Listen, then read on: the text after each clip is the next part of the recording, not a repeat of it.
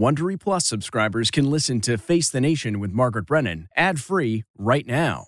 Join Wondery Plus in the Wondery app or on Apple Podcasts. This spring, if you'd rather spend time enjoying your lawn instead of trying to keep it alive, there's good news. True Green is the easiest and most affordable way to get a beautiful lawn. All you have to do is water and mow, and they'll do the rest. Weed control, fertilization, aeration, and even some things you might not even think of. They'll do all of it, while you can do literally anything else. With True Green, you can have your lawn looking as good as a putting green. That's not hyperbole. True Green is the official lawn care treatment provider of the PGA Tour. True Green offers a satisfaction guarantee, and they have a verified best price promise, which guarantees you the lowest price with no compromise on quality. You do you. Let True Green do your lawn care. Visit TrueGreen.com to get the best lawn at the best price with the best people guaranteed. If you're shopping while working, eating, or even listening to this podcast, then you know and love the thrill of the hunt.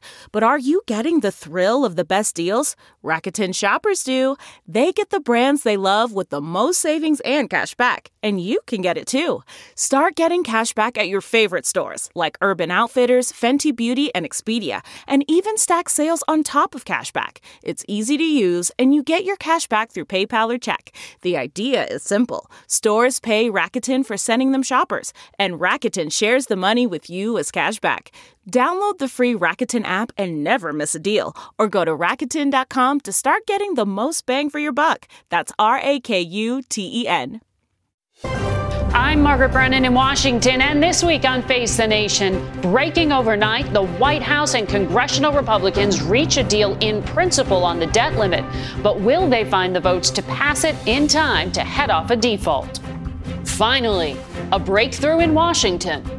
House Speaker Kevin McCarthy told reporters late last night that he and President Biden had agreed on a 2-year post-2024 election extension of the nation's debt limit, and that both sides had made concessions. It has historic reductions in spending, consequential reforms that will lift people out of poverty into the workforce, rein in government overreach. But the plan has the potential for a resounding round of no's on both the far right and the far left in the House. Exactly what President Biden feared earlier in the week.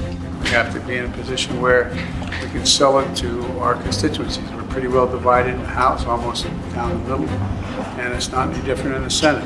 We'll talk to the top Democrat in the House, Leader Hakeem Jeffries, and to an ally of McCarthy's, Congressman French Hill. Plus, Chicago Fed President Austin Goolsbee will weigh in on the economic impact. Then a closer look at the growing concerns over AI with the president of Microsoft, Brad Smith, and analysis from CBS News cybersecurity expert Chris Krebs. And a tribute to the class of 2023, a generation of graduates who faced down some unprecedented challenges. You can do hard things because you have already done hard things. It's all just ahead on Face the Nation.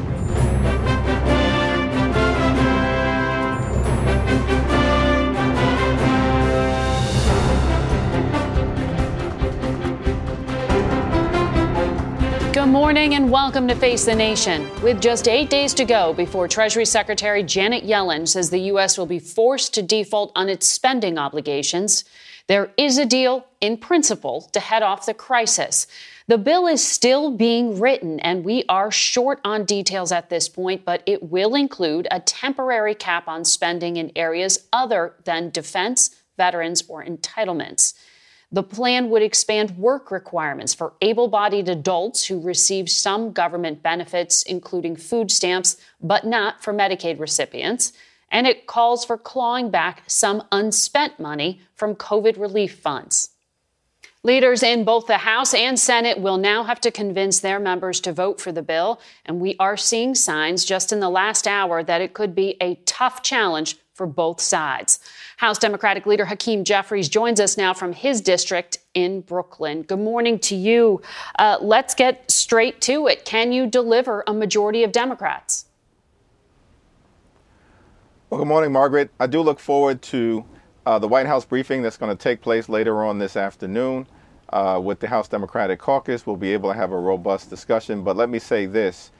President Biden has delivered a result that avoids a catastrophic default, that prevents us from our economy crashing and stops the extreme MAGA Republicans from triggering a job-killing recession, which, as we've seen over the last week or two, increasingly seemed to have been a position that they were taking for political reasons. Okay, well, we'll only avoid a default if you can get the votes to get it through. Speaker McCarthy predicted this morning he can get a majority of Republicans. He says some Democrats he thinks will vote for it, but he also quoted something he says you told him. Listen. I think there's going to be a lot of Democrats that go vote for it, too. Right now, the Democrats are very upset. The one thing Hakeem told me, there's nothing in the bill for them. There's not one thing in the bill for Democrats. Did you say that? And how do you convince Democrats? I have no idea what he's talking about, particularly because I have not been able to review the actual legislative text. All that we've reached is an agreement in principle. Now, what I've consistently said... Did you even talk to him? Both privately. I talked to him yesterday afternoon. Okay. What I haven't talked to him since that point in time. What I've consistently said, however, privately and publicly, was that the extreme MAGA Republican negotiating position and that the extreme bill that they passed on April 26th, the Default on America Act, contained nothing that was consistent with democratic values or American values. And it was unreasonable to think that that negotiating position was going to be able to result in a resolution that would make sense for the American people when he understood, and everyone understood, that a bipartisan resolution was the only way forward to avoid a catastrophic default. Okay, and that's a bill that is going nowhere. In terms of the one that was or is being written as we speak, the head of the Progressive Caucus, Pramila Jayapal, said on CNN this morning, you need to worry about the left flank of the party. She has 102 members in that caucus. How many Democratic defections do you expect? Well, I've had several conversations with Pramila Jayapal over the last several days, and will continue to do so. And I expect that she'll be part of the caucus briefing that takes place later on today. Here's what I can say, is that the agreement that was reached in principle by President Biden does several important things. In addition to avoiding a devastating default that would hurt everyday Americans, it protects Social Security, it protects Medicare, it protects Medicaid, it protects veterans, it protects the American people. She's from the concerned type about of environmental spending cuts, environmental policy changes and food stamps. It protects the hold on, I'll get to that. It protects the American people from the types of devastating spending cuts that were proposed by Republicans in their Default on America Act. Those are incredibly significant steps forward. Now, in terms of the permitting issue, I haven't had the opportunity, nor have any of us had the opportunity, to review what the proposed language may ultimately be in terms of the permitting situation. In terms of SNAP, as I understand it, and again, we'll have the opportunity to review that language in a few hours when it is released, but as I understand it, it will actually result in an expansion of eligibility for people like veterans and the homeless because of changes made to exemptions as a result of what will be in this agreement in terms of the original 1996 law that was passed. Well, according to the White House, it's going to relax work requirements for veterans and homeless people, but it still pushes up the age to 54 from 49. Are you implying, do you mean to say here that the White House hasn't kept you fully briefed on the details? The White House has, of course, kept all of us fully briefed every step of the way. However, I do think that, as the White House has indicated, this is only an agreement in principle. There will not be a final agreement until we all are able to review the actual legislative text. Okay. The White House is still calling this a budget deal and a separate debt limit increase, but McCarthy says it's a 150-page bill and not a clean debt ceiling increase. Is this one vote, one bill?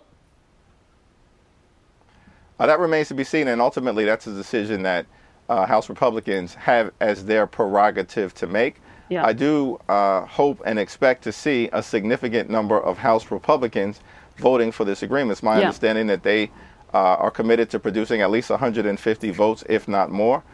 They were the ones who negotiated this agreement with the White House, and I expect that they will provide a significant number of votes to get it over the finish line. Okay, so 150 Republicans. You need something in the range of 70 Democrats. Do you think you have that?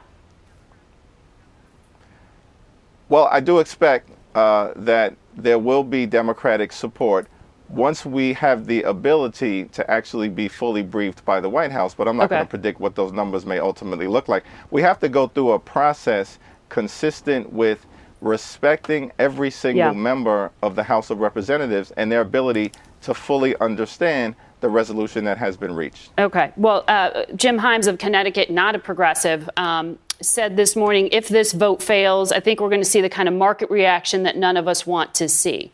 Can you deliver a vote? Can you deliver someone like him? Can you deliver a vote that wins on the first try? He's talking about a market crash. Well, we have to, of course, avoid a market crash. We have to avoid tanking the economy. We have to avoid a default. The reason why we're in this situation from the very beginning is that extreme MAGA Republicans made the determination that they were going to use the possibility of default to hold the economy and everyday Americans hostage. Understood, but that's where we are right now, and that negotiation happened. That's right. You negotiated with them, so here we are. That's why I'm thankful that President Biden has reached a resolution, and that's also why I'm thankful that, notwithstanding the fact that they were trying to jam 10-year spending caps down the throats of the American people, we were able to apparently match up a freeze in spending consistent with 2023 levels, 2023 levels, not the 2022 levels that they were trying to extract. There's some disagreement. Make sure that we avoided a catastrophic default. There's some disagreement on those, but we don't have the text, so we'll just have to wait on that. But I want to ask about the backup plan. 213 Democrats voted for this discharge petition, this idea of being able to vote to lift the debt ceiling, even if Republicans, if the Republican leader doesn't do it. You'd need 5 Republicans. Can you do that? Can you guarantee people that we will not see a default? Yes. All right. Hakeem Jeffries, glad to have you with us. Hopefully we see you here in person next time. We got a lot of work ahead in Congress and also on the Republican side of the aisle. And that's where we're turning now to Arkansas Republican Congressman French Hill, who joins us from Little Rock. Good morning to you, sir. Margaret, good to be with you. Let's pick up where we just left off. The leader says 150 Republican votes can be delivered by the GOP. Do you have those votes for this deal? I feel confident that we'll have those votes after people review the text, talk with their colleagues, compare to our goals. Speaker McCarthy is the only person who's just demonstrated urgency on this point, starting when he was sworn in and starting with his first meeting with President Biden to get to a sensible and responsible increase to the debt ceiling. He had 2 red lines, Margaret. No tax increase and not a clean debt ceiling, and I think he's achieved that. Okay, so it will be just one bill, one vote. That's my view. Okay, that decision's been made, it sounds like, based on what you're indicating here. In terms of the votes, though, you still have to be able to deliver those 150 Republicans to vote this through. Hakeem Jeffries says he can get the Democrats in line. We'll see. Can you guarantee that this vote will happen and will succeed on first try? I believe it will. I'll tell you why. We had our plan, which we passed, as you noted, on April 26th, with the full support of the American people to stop the avalanche of spending. And each component we had of limiting the rate of growth, limiting the amount of spending. But that's past tense. I don't want to talk about past tense. That bill's dead. We're talking about the deal that just was brokered. I want to talk about whether you can actually deliver that on Wednesday. This Wednesday is when the Speaker says a vote will happen on this tentative agreement. Okay, well, my point is that it's not past tense. Each of the components we had in the bill on the 26th is reflected in this negotiated deal and principle that the Speaker achieved with President Biden. And that's why I believe that we'll have those votes on Wednesday, because we limit the rate of growth, we cut spending, we claw back unneeded spending and rescissions, we stop unnecessary spending, and we get our economy growing with regulatory relief and by encouraging more people back to work. Okay. Well, Chip Roy and others from the Freedom Caucus said they don't even want to see the vote happen, and they're going to try to block it. Okay. Well, they need to read the text and visit with their colleagues. Have you read it? Because we haven't. This is No, I'm going to read it this afternoon when it's posted on the House website. Okay. So in terms of what is being drafted, there's differences here in terms of spending freezes and which year we're comparing it to, that the spin from the Republicans and Democrats is very different on this. What is actually going into the text? Well, we're going to limit the rate of spending growth for non-defense, non-veteran spending. It will be at FY22 levels. Defense and veterans will be at FY23 levels. And then we cap the growth rate in spending 1% a year for 6 years. That was a key component in the April 26 bill when we offered 1% of growth for 10 years. We also are going to go to a Massey-Emmer approach on appropriations bills, which finally opens up and gives strength to the appropriations process, that if all 12 bills are not passed by September 30th, then we go to a continuing resolution at 99% of current year spending levels. That's an immense incentive for the Congress to do its work and pass all 12 bills in the House and the Senate. Okay. And that's the spending issue. And then we claw back, as you noted, COVID relief money, other rescissions. We stop the first year of the 10-year increase in the IRS budget. That's nearly $2 billion of spending stopped. Of that $80 billion that was to be spent over 10 years for hiring IRS agents. Okay. Well, we will wait to see that text as well. I want to get to what you were just talking about in terms of freezes. I mean, every American knows that your dollar doesn't go as far as it used to because of inflation. This may be a problem for you in the Senate because we already have Republican Senator Lindsey Graham criticizing this deal and the defense increase, as you referred to it, because it doesn't keep up with inflation. How do you sell that? Because he said that national security threats are increasing, and this is a disaster for the Navy and a win for China and Putin. How do you respond to that? Well, first, I think that's why Speaker McCarthy and President Biden agreed to the $888 billion spending level, which was the president's level plus 3% inflation, was exactly that point contained in this negotiated deal. I also would say, look, we've had a gross overreaction in fiscal and monetary policy since the pandemic, and that's why House Republicans are trying to slow the growth in spending and get back to normal before the pandemic. And all areas are going to have to sacrifice. Yeah. But look, the Speaker and the President agreed. We want to preserve defense, preserve veterans, and take Social Security and Medicare off the table. And those are big chunks of the federal budget. Well, this has to make it through the House and then through the Senate. So it sounds like there's still a lot of convincing you need to do on those points you just laid out. Are you worried that the scope of this isn't big enough for you to then go back and sell to some of the skeptical members of your caucus who wanted to see bigger reductions? Well, I'm one of those people that wanted bigger reductions, but I also recognize we control only the House of Representatives. We've got to get it through the Senate, as you note, and the Biden administration controls the central government here. If they were so concerned about the debt ceiling, they could have negotiated with McCarthy a lot earlier, or they could have even raised the debt ceiling when they controlled both branches of the House and Senate and the federal government in December, but they didn't. So this is the world we have. It's not the spending cuts I would prefer.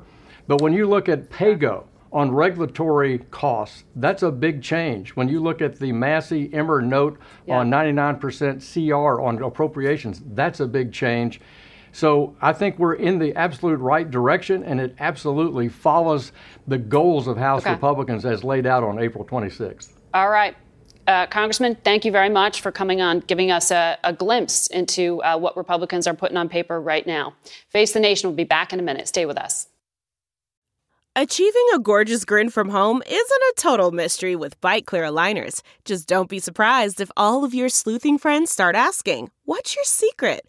Begin by ordering your at-home impression kit today for only $14.95. Byte clear aligners are doctor-directed and delivered to your door. Treatment costs thousands less than braces. Plus, they offer flexible financing, accept eligible insurance, and you can pay with your HSA FSA. Get 80% off your impression kit when you use code WONDERY at Byte.com. That's BYTE.com. Start your confidence journey today with Byte. That's not just the sound of that first sip of Morning Joe. It's the sound of someone shopping for a car on Carvana from the comfort of home. That's a good blend. It's time to take it easy, like answering some easy questions to get pre-qualified for a car in minutes. Talk about starting the morning right. Just like customizing your terms so your car fits your budget.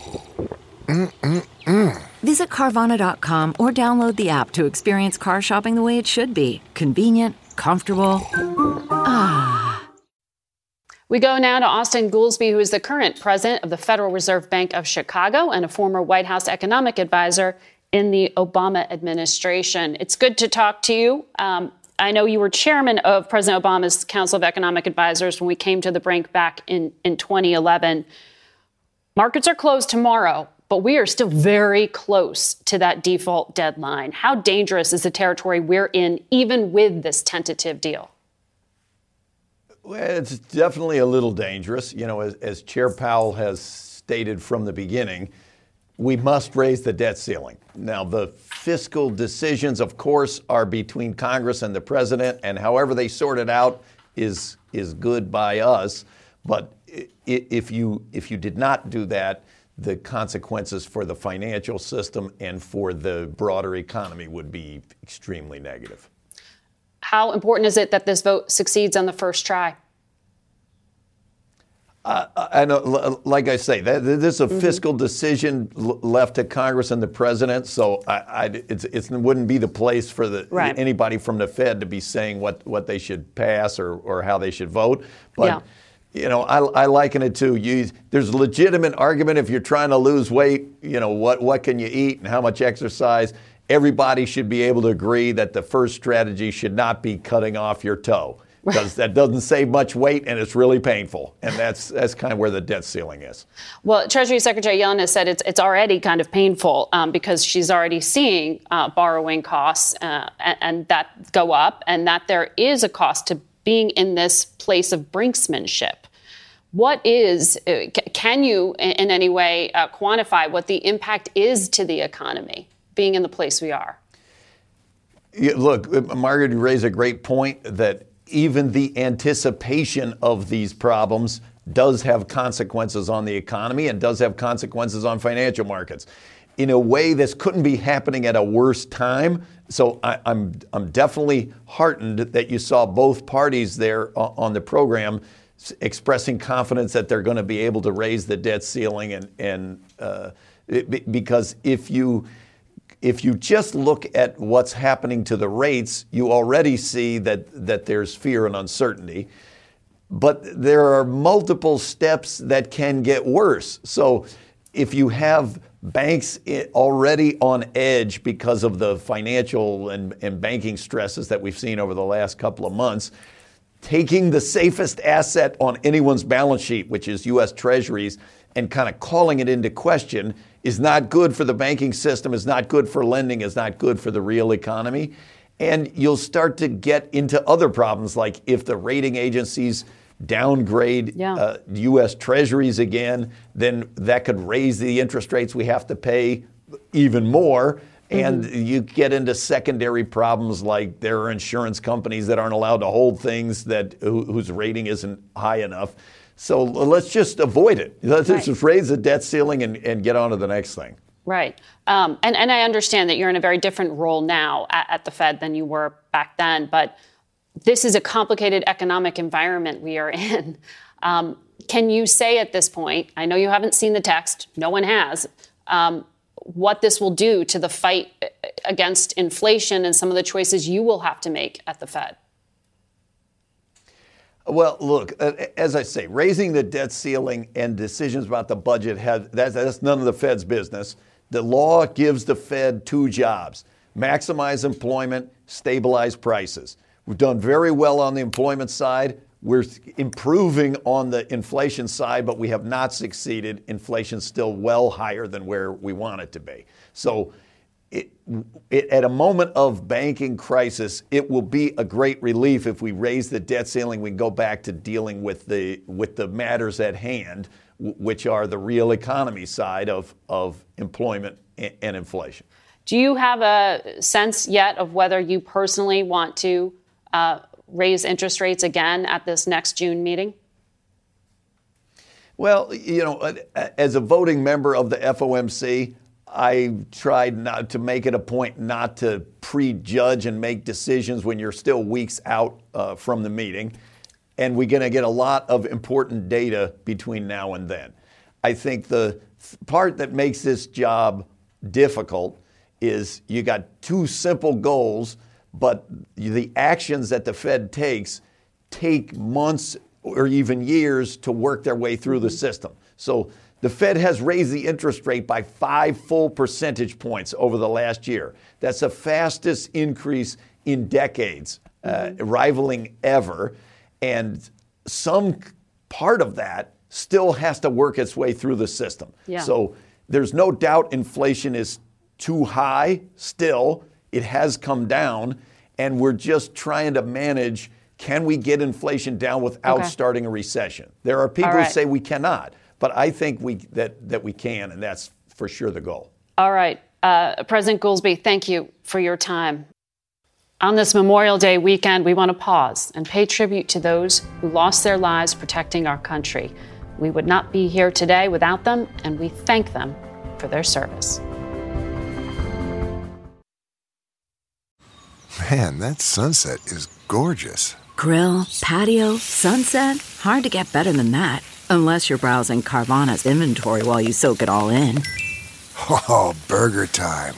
So sit back, get comfortable. Carvana's got thousands of cars under $20,000 just waiting for you. I could stay here forever. Carvana, where car buying meets comfort meets convenience. Download the app or visit Carvana.com today. Delve into the shadows of the mind with Sleeping Dogs, a gripping murder mystery starring Academy Award winner Russell Crowe. Now available on digital. Crowe portrays an ex-homicide detective unraveling a brutal murder he can't recall. Uncovering secrets from his past, he learns a chilling truth. It's best to let sleeping dogs lie. Visit sleepingdogsmovie.com/Wondery to watch Sleeping Dogs, now on digital. That's sleepingdogsmovie.com/Wondery.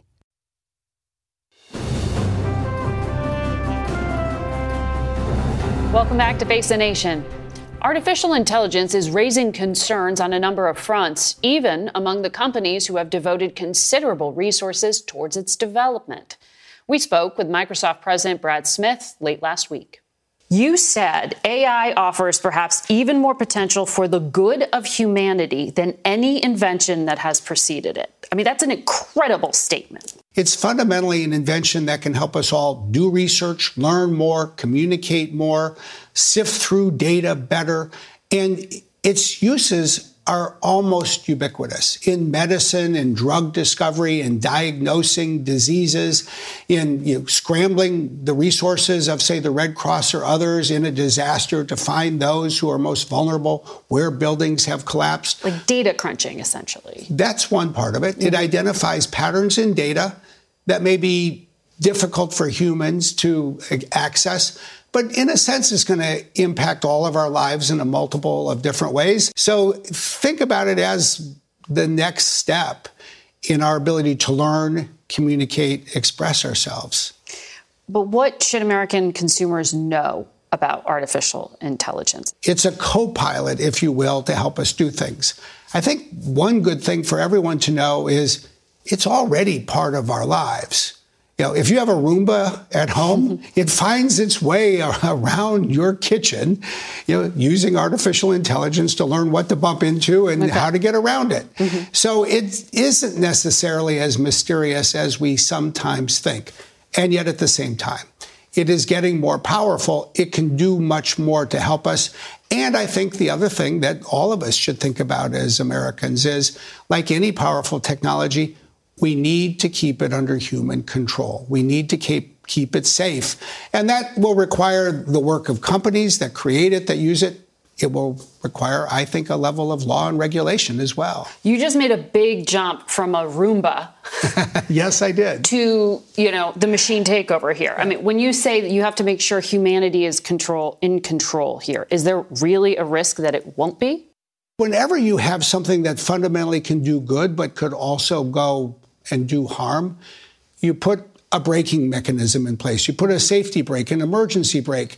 We should think about AI the same way. What's the most promising concept you've seen?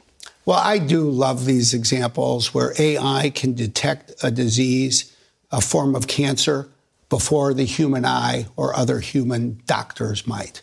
You take something like pancreatic cancer. It is so small when it begins that typically it's undetectable to the human eyes of doctors. And yet AI is very good at sifting through patterns and detecting things and flagging them. So what's the next interface that people should expect? Think of the ability to, in effect, tell a computer what you want it to do. You don't need to learn to code. You can simply say, can you go find information about whether this restaurant is open on Monday nights? And if so, does it take reservations? And how do I make one? You can write that in one sentence and get all of the information back. You no longer have to spend your time clicking on links and finding answers. Take that example and generalize further. You want help, you have writer's block, you've got to write a memo, you need to sift through your email, you want to create a PowerPoint slide. You can tell a computer what you want it to do. As I say, we create what we call a co-pilot. You don't have to know how to do everything. You just have to know what you want done and how to ask for it. The information's accurate. I do think that it's in part based on using your brain. I've often found in the world of technology, if something doesn't sound right, you should double check. That will still be true. On the concerning side of the ledger, Goldman Sachs predicted AI's ascendance will disrupt 300 million jobs here in the U.S. and in Europe. How fast is this going to happen? It will be years, not decades, although things will progress over decades as well. There will be some new jobs that will be created. There are jobs that exist today that didn't exist a year ago in this field. And there will be some jobs that are displaced. There always are. But I think for most of us, the way we work will change. This will be a new skill set we'll need to, frankly, develop and acquire. You have a very deep concern here about deep fakes. Now, this is content that looks realistic, but is completely computer generated. On Monday, there was a photo that actually moved the markets. It was a fake photo. It looked real of an explosion near the Pentagon, and it was potentially partially created by AI. The market sold off quickly. It was fact-checked, but that image was put out there from an account that looked legitimate as well. So how do you stop something like this from happening? We'll need a system that we and so many others have been working to develop that protects content, that puts a watermark on it so that if somebody alters it, if somebody removes the watermark, if they do that to try to deceive or defraud someone, first of all, they're doing something that the law makes unlawful. We may need some new law to do that. But second, we can then use the power of AI to detect when that happens. So that means a news organization like CBS would have video that somehow could be identified, besides our little, eye icons, something embedded in there that your computers would see. Yes, to say this is real. Yes, that is exactly where this should go. And I would guess and hope that CBS will be absolutely at the forefront of this. You embed what we call metadata. It's part of the file. If it's removed, we're able to detect it. If there's an altered version, we in effect create a hash. Think of it like the fingerprint of something. And then we can look for that fingerprint across the internet. I want to ask you about another topic here that's related. The RNC, politics. They put out an attack ad using AI, and I know we have video of it. It was meant to mimic a news report from the future, from 2024. It said Joe Biden won the election, and then it shows this dystopia. And in teeny tiny little script in the upper left-hand corner, it says generated by AI. Is that sufficient?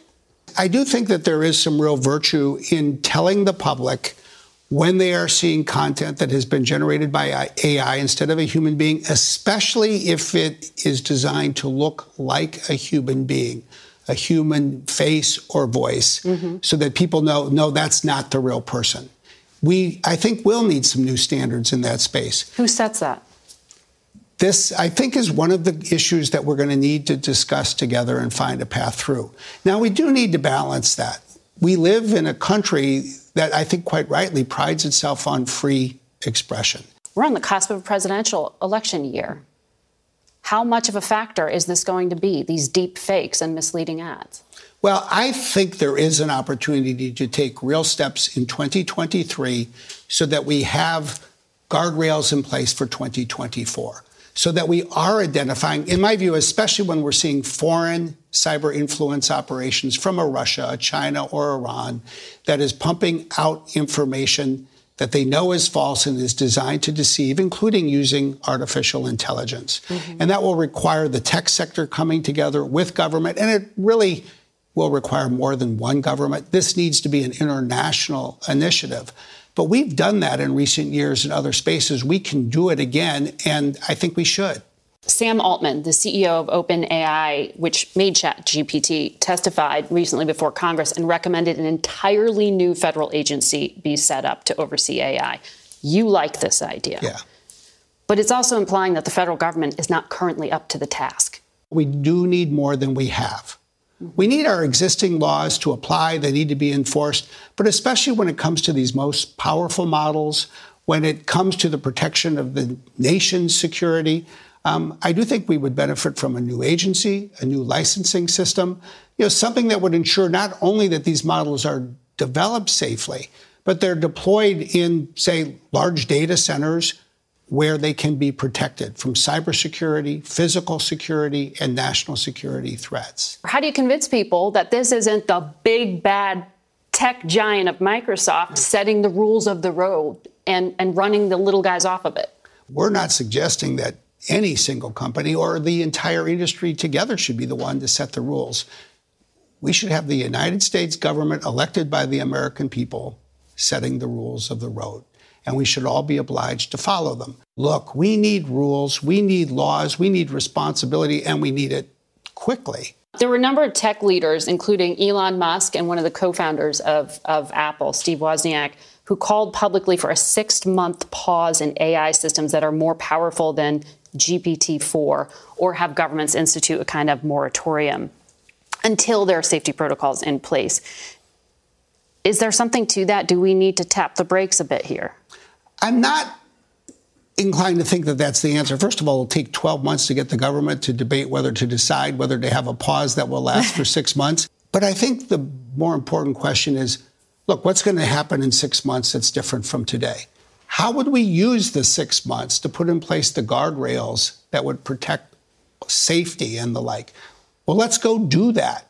Rather than slow down the pace of technology, which I think is extraordinarily difficult, I don't think China is going to jump on that bandwagon. Let's use 6 months to go faster. Let's adopt an executive order here for the federal government, where the government itself says it's only going to buy AI services in certain categories, say, from companies that are implementing AI safety protocols and the like. Let's start to get some legislation moving. And you think this will happen, some regulation or some legislation in the year ahead? I do.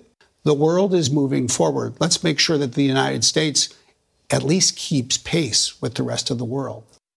We want to turn now to Chris Krebs. He was the director of the Cybersecurity and Infrastructure Security Agency in the Trump administration and is now a CBS News cybersecurity expert and analyst. Good morning to you. Morning, Margaret. I want to start on some of the other news from Microsoft within the past days, which is that they, alongside U.S. intelligence, revealed the discovery of malware from a state-sponsored Chinese actor embedded in U.S. critical infrastructure that was meant to shut down communications between the U.S. and Asia in the event of a conflict. It sounds a lot like planning for a potential invasion of Taiwan to a lot of analysts. How significant a breach was this? Well, I think it's significant in the fact that it's an escalation or evolution of Chinese capabilities. I think it's no surprise that China is in the cyber offensive operations game. 10 years ago, Mandiant, a cybersecurity company, released a report called APT1 that talked about their espionage capabilities. That same year, there's evidence that they were in U.S. gas and oil systems and stealing network schematics. So from a pure cyber play perspective, China is quite capable. Even this year, Director Wray of the FBI said that the Chinese have 50 hackers to every one FBI agent. So they are quite capable. But to your point, what's different about this report is it shows operational preparation of the battlefield. It shows that they are getting in place that if tensions continue to escalate with Taiwan, they are in a position to cut off lines of communication logistics, and the ability of the United States to support and defend Taiwan. Yeah, this was in Guam, which is there's a U.S. military installation there in the Pacific that would be very key in the event that you just laid out there. But broadly speaking, how vulnerable is U.S. infrastructure to these kind of attacks? Well, I mean, I think just as Brad Smith pointed out in the previous segment, is that we are using technology in virtually every aspect of our lives, from day to day to operational capabilities and critical infrastructure. So we are highly dependent upon technologies, and we don't always implement them in the proper way. And there are vulnerabilities and there are misconfigurations that we've seen bad guys, from criminals to state actors, take advantage of. But I think we have seen an improvement in resilience. And I think the Ukrainians' performance in the face of a Russian cyber onslaught last year shows that you can be resilient, you can prepare, given the right information and the right time and investments to secure and harden and improve systems. Microsoft's proposing an entirely new branch government agency be set up to regulate AI. Do you think we're at that point? I called for the creation of a digital agency last year in a keynote I gave at the Black Hat conference in Las Vegas. I think we are well past the time that the U.S. government needs to rethink how it engages and creates market interventions on technology, cyber, disinformation, and beyond. And AI is probably that kind of forcing function that'll push us there. And there is precedent for reshaping government to meet emerging risks. 1939, the Federal Reorganization Act, the government was reorganized. 2001, in the wake of 9/11, we reorganized. I think we're on the cusp of that, and think the issue is that government is not keeping pace with technological development and the harms that we're seeing in society. Well, the Biden administration is looking to restrict the sale of certain technologies, export controls, to adversaries like China, for example. But the CEO of some of these companies, they don't like it. NVIDIA, which is an AI chip maker, they've pushed back, saying Chinese will just build their own chips. What do you think of this solution of trying to export control? Well, China is a significant market for many American companies, whether it's on Wall Street or technology and chip companies. I think the current policy to restrict the more mature and advanced chips to the Chinese market, I think is a smart policy decision. I think it maintains European and American geopolitical competitive posture. I think we need to think, though, how does this apply in an AI model perspective? And I think that's in part what Brad was getting at with his policy agenda. And that is going to take quite some time from a legal and regulatory framework to really scope these things out and figure out at what points of the economy do we make those interventions. Right. So not a quick timeline to turn that around. What do you think? I mean, hearing a tech giant ask to be regulated is unusual, to say the least. What are we to make of that? Well, if you kind of sit back and look at it, the tech industry is one of the least directly regulated. There are secondary regulations that come in through the New York State Department of Financial Services, for instance. And other California laws. But I think when you see this sort of push for regulation, in part it says that they're concerned, they're worried, but they're also looking for, I think, a little bit of protection. And I think if you step back and look at kind of the range of risks that you may encounter across AI, there are very mundane risks that do not require additional regulation. And Brad talked about that. And that's, criminals using AI to build the better mousetrap. It's students using AI to cheat. But as you get further up the kind of the risk hierarchy, there is disinformation. There's autonomous weapon systems that will have AI built in. And then you kind of get to that point of, as Elon Musk has talked about, that super intelligence turning into the Terminator. There are areas, particularly, I think, on the models, not necessarily implementations in the apps, but the actual learning large language models that are driving a lot of the innovation right now. That's an opportunity to look at licensing. And in part, I think what they're trying to achieve is some indemnification that, hey, we're playing by the rules. You've put in place guardrails. You've reviewed our models. And if it's abused by someone else outside of our control, then that's not on us. protect themselves as well. Chris Krebs, always good to get your analysis. We'll be back in a moment. CarMax is putting peace of mind back in car shopping by putting you in the driver's seat to find a ride that's right for you. Because at CarMax, we believe you shouldn't just settle for a car. You should love your car. That's why every car we sell is CarMax certified quality, so you can be sure with upfront pricing that's the same for every customer. So don't settle. Find love at first drive and start shopping now at CarMax.com. CarMax, the way car buying should be. Okay, picture this. It's Friday afternoon when a thought hits you. I can spend another weekend doing the same old whatever, or I can hop into my all-new Hyundai Santa Fe and hit the road. With available H-Track all-wheel drive and 3-row seating, my whole family can head deep into the wild. Conquer the weekend in the all-new Hyundai Santa Fe. Visit HyundaiUSA.com or call 562-314-4603 for more details. Hyundai, there's joy in every journey. This Memorial Day weekend, we'd also like to pay tribute to the hundreds of thousands of college graduates this year who may be better prepared for real life than those before them. This spring on college campuses from coast to coast, reminders of the unprecedented challenges faced by the class of 2023. A once-in-a-century global pandemic took millions of lives and disrupted life for billions more. America ended our longest war, and Russia launched the first major ground war in Europe since World War II. Some faced more adversity than others. Graduates at the University of Idaho spent an agonizing 6 weeks without an arrest in the stabbing deaths of 4 of their fellow students last November. You've gone through a fiscal crisis, a pandemic, and a horrific tragedy that could shatter any community, but did not here because of the strength and the work and the love that were shown to you. Tulane students had been looking forward to some normalcy in the fall of 2021 after a long year of COVID restrictions. What they didn't expect was an evacuation ahead of what ended up being a Category 4 hurricane. This is a class that came back together after being displaced by Hurricane Ida, only to defy expectations, defeat the odds, and question the status quo. The University of Virginia community lived through the horror of one of its own allegedly murdering 3 and shooting 2 others just hours after what would become the school's last football game of the season. The deaths of 3 students, Devin Chandler, Lavelle Davis Jr., and Deshaun Perry, were devastating. The depth of the loss of these talented and beloved teammates, classmates, and friends is incalculable.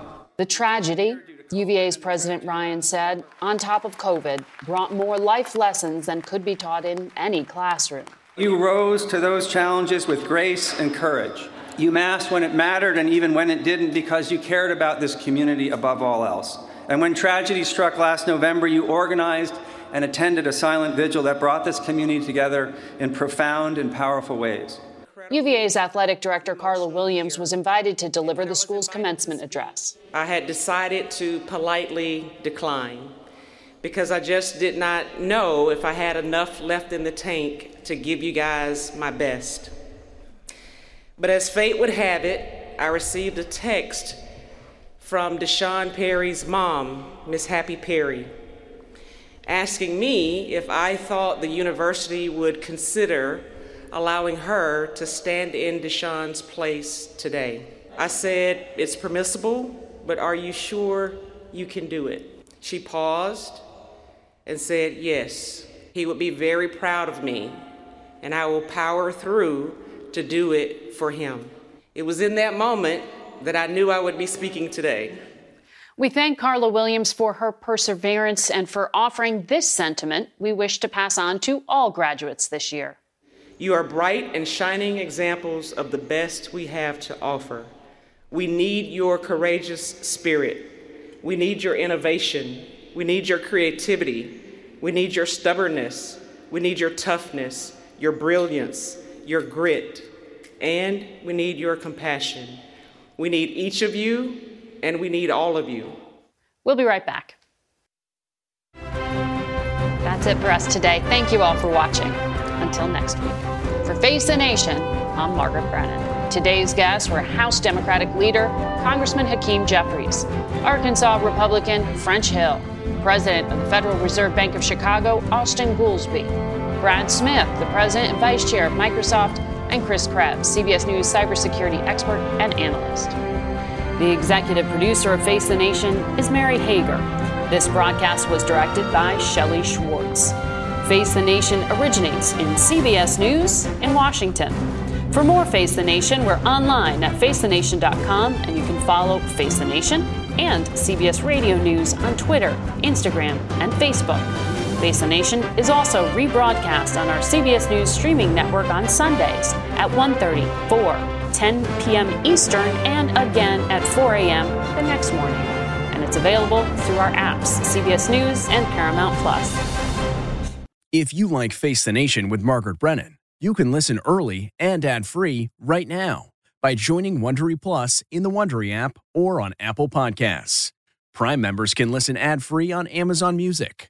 Before you go, tell us about yourself by filling out a short survey at Wondery.com/survey. Support for this podcast and the following message come from Corient. Corient provides wealth management services centered around you. They focus on exceeding your expectations and simplifying your life. Corient has been helping high achievers just like you enjoy their lives more fully, preserve their wealth, and provide for the people, causes, and communities they care about. As one of the largest integrated fee-only registered investment advisors in the U.S., Corient has deeply experienced teams in 23 strategic locations. Corient has extensive knowledge spanning the full spectrum of planning, investing, lending, and money management disciplines. Leverage Corient's exclusive network of experts to craft custom solutions designed to help you reach your financial goals, no matter how complex they may be. Real wealth requires real solutions. For more information, connect with a wealth advisor today at Corient.com. That's